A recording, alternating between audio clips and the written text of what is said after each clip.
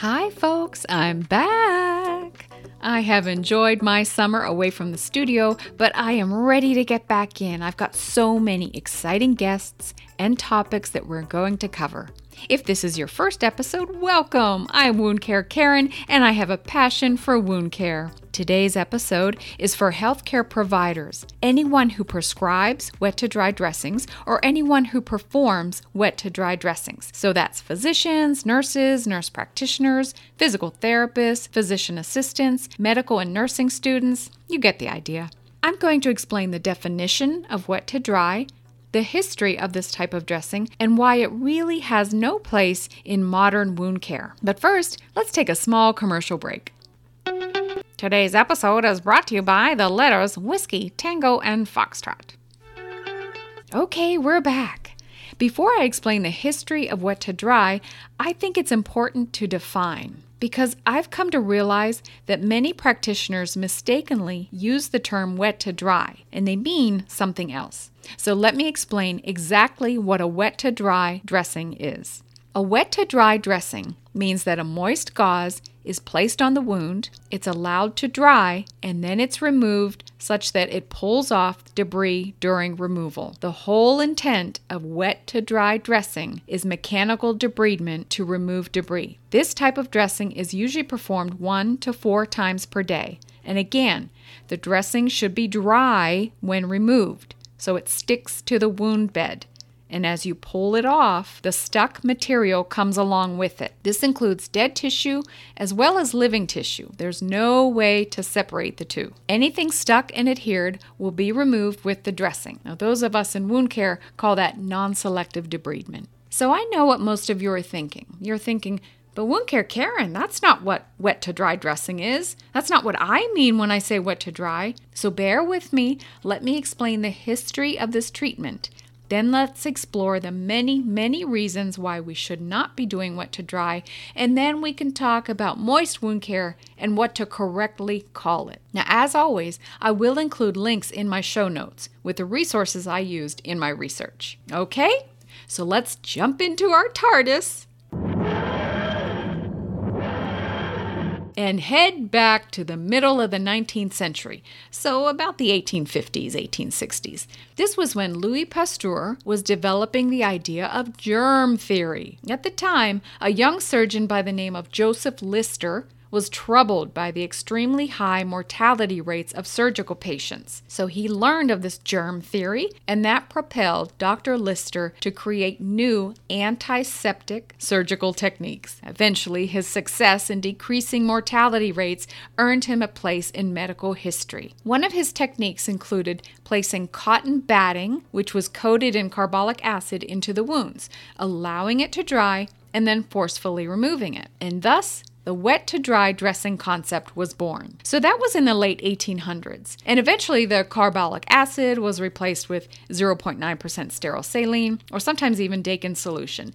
And that technique carried us through 2 world wars and billions of wounds. So now let's jump back into our time machine and head to the 1960s, when Dr. George Winter demonstrated that, contrary to conventional wisdom at the time, wounds heal faster if kept moist. And since that time, study after study has proven that theory. Moist wound healing promotes faster healing with less scarring. So that's just one of the reasons why wet-to-dry dressings should have died out by the 1970s. The majority of wounds should not be allowed to ever get dry. And let's not make light of the worst characteristic of the wet-to-dry dressing. It is inherently painful each time a dressing is removed. It literally causes trauma to the wound and pain to the patient. And it's done up to 4 times a day? That's just barbaric to allow this kind of torture of your patient. And each time the dressing is pulled out, the trauma causes vasoconstriction and hypoxia of the wound bed, effectively stalling the healing process. Another reason wet-to-dry is not effective is because of wound temperature. Wounds require warmth to heal, and each time a dressing is changed, the ambient room temperature slows down the healing of the wound. And it can take up to 2 hours for the wound to achieve optimum warmth again. So that brings us up to the 1990s, when a young wound care Karen, of course I wasn't called wound care Karen back then, I was just Nurse Karen. I was working in long-term care, also known as a nursing home, and I performed a lot of wet to dry dressings. And I used to love charting it because, now remember, back then we did paper charting, okay? The shorthand version of wet to dry was a W followed by a forward pointing arrow and then a D, and that stood for wet to dry. Oh, it was so much fun to write, and I just thought it was hot shit for my creative penmanship and my amazing nursing skills. Oh my Lord. Another abbreviation for wet to dry was WTD, and hence the title of this episode. I mean, come on, it practically wrote itself. It wasn't until 2003, when I was trained in the specialty of wound care, that I truly learned the problem with wet to dry. But the question that haunts me to this day is, why was I taught wet to dry dressings in my nursing school in the 1990s? And worse yet, why is it still being taught in nursing schools and medical schools today? Why does this outdated tradition persist, despite mounting evidence against it? So let me postulate. I think that most providers, when they talk about wet to dry, I think they mean wet to moist, or simply moist dressings. I think they mean this: taking a piece of gauze, moisten it with saline or something else like a hydrogel, putting it in the wound, and then covering it with a dry dressing and securing it, and then changing it once a day or every second or third day, with the intent of keeping the wound moist, not allowing it to dry. I think that because the recipe calls for a wet layer and then a dry layer, that's why the misnomer wet to dry is used. I think it's a simple misunderstanding. But let's be perfectly clear. This type of dressing is called wet to moist, or simply a moist dressing. Okay, let me play devil's advocate and say there's one provider out there who does not believe in moist wound healing, that they really firmly believe in the value of mechanical debridement of the wound, and they fully intend to allow the dressing to dry for that reason. So they write for wet to dry.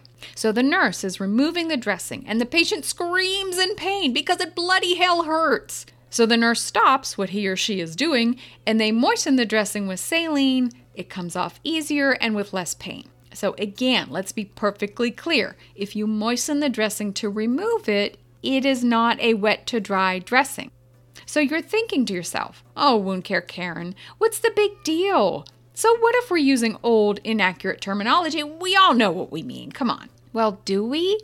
I mean, I just presented two scenarios that are very different. We are practicing science. Medicine is a science, nursing is a science, and I really think it's imperative that we use correct terminology to reflect our level of understanding. And I encourage you, whether you're a nursing student, a medical resident, or a new physical therapist, I encourage you to question outdated practices, challenge the establishment, and demand evidence-based practice.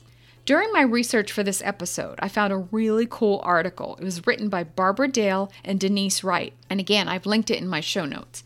It was written in 2011 for a journal called Home Healthcare Now. The article is called Say Goodbye to Wet to Dry Wound Care Dressings.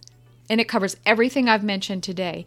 And it even includes a script of what to say to providers who prescribe wet to dry dressing. So the script is to be used by the home health agency. When they get an order for wet to dry, the nurse can call the ordering provider and use that script to get the order changed. The script explains in a very kind but professional manner that traditional wet to dry is painful for the patient, and it proposes a wet to moist dressing instead.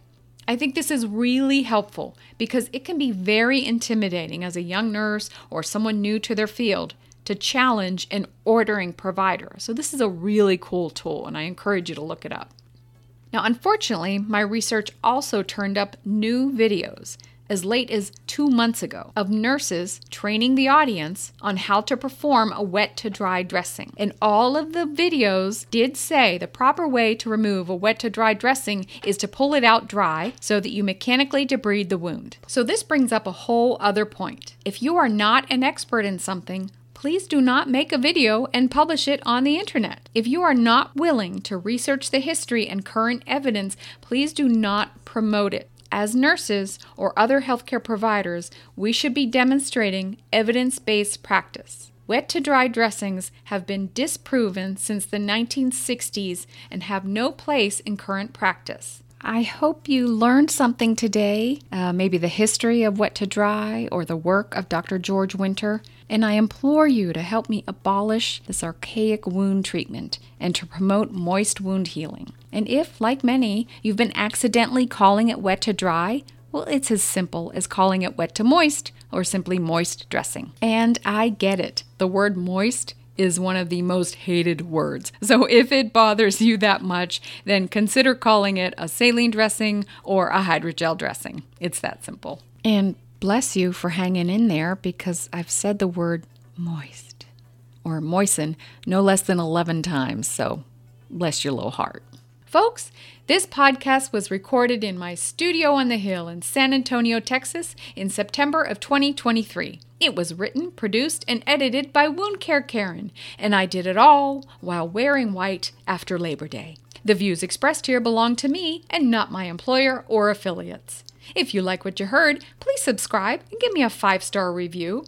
If you have ideas for future podcast content, please drop me a line at contact@woundcarekaren.com. or message me on Facebook, Instagram, or YouTube. I'm Wound Care Karen, and please remember, folks, time does not heal all wounds. So if that happens to you, please seek help from a wound care professional.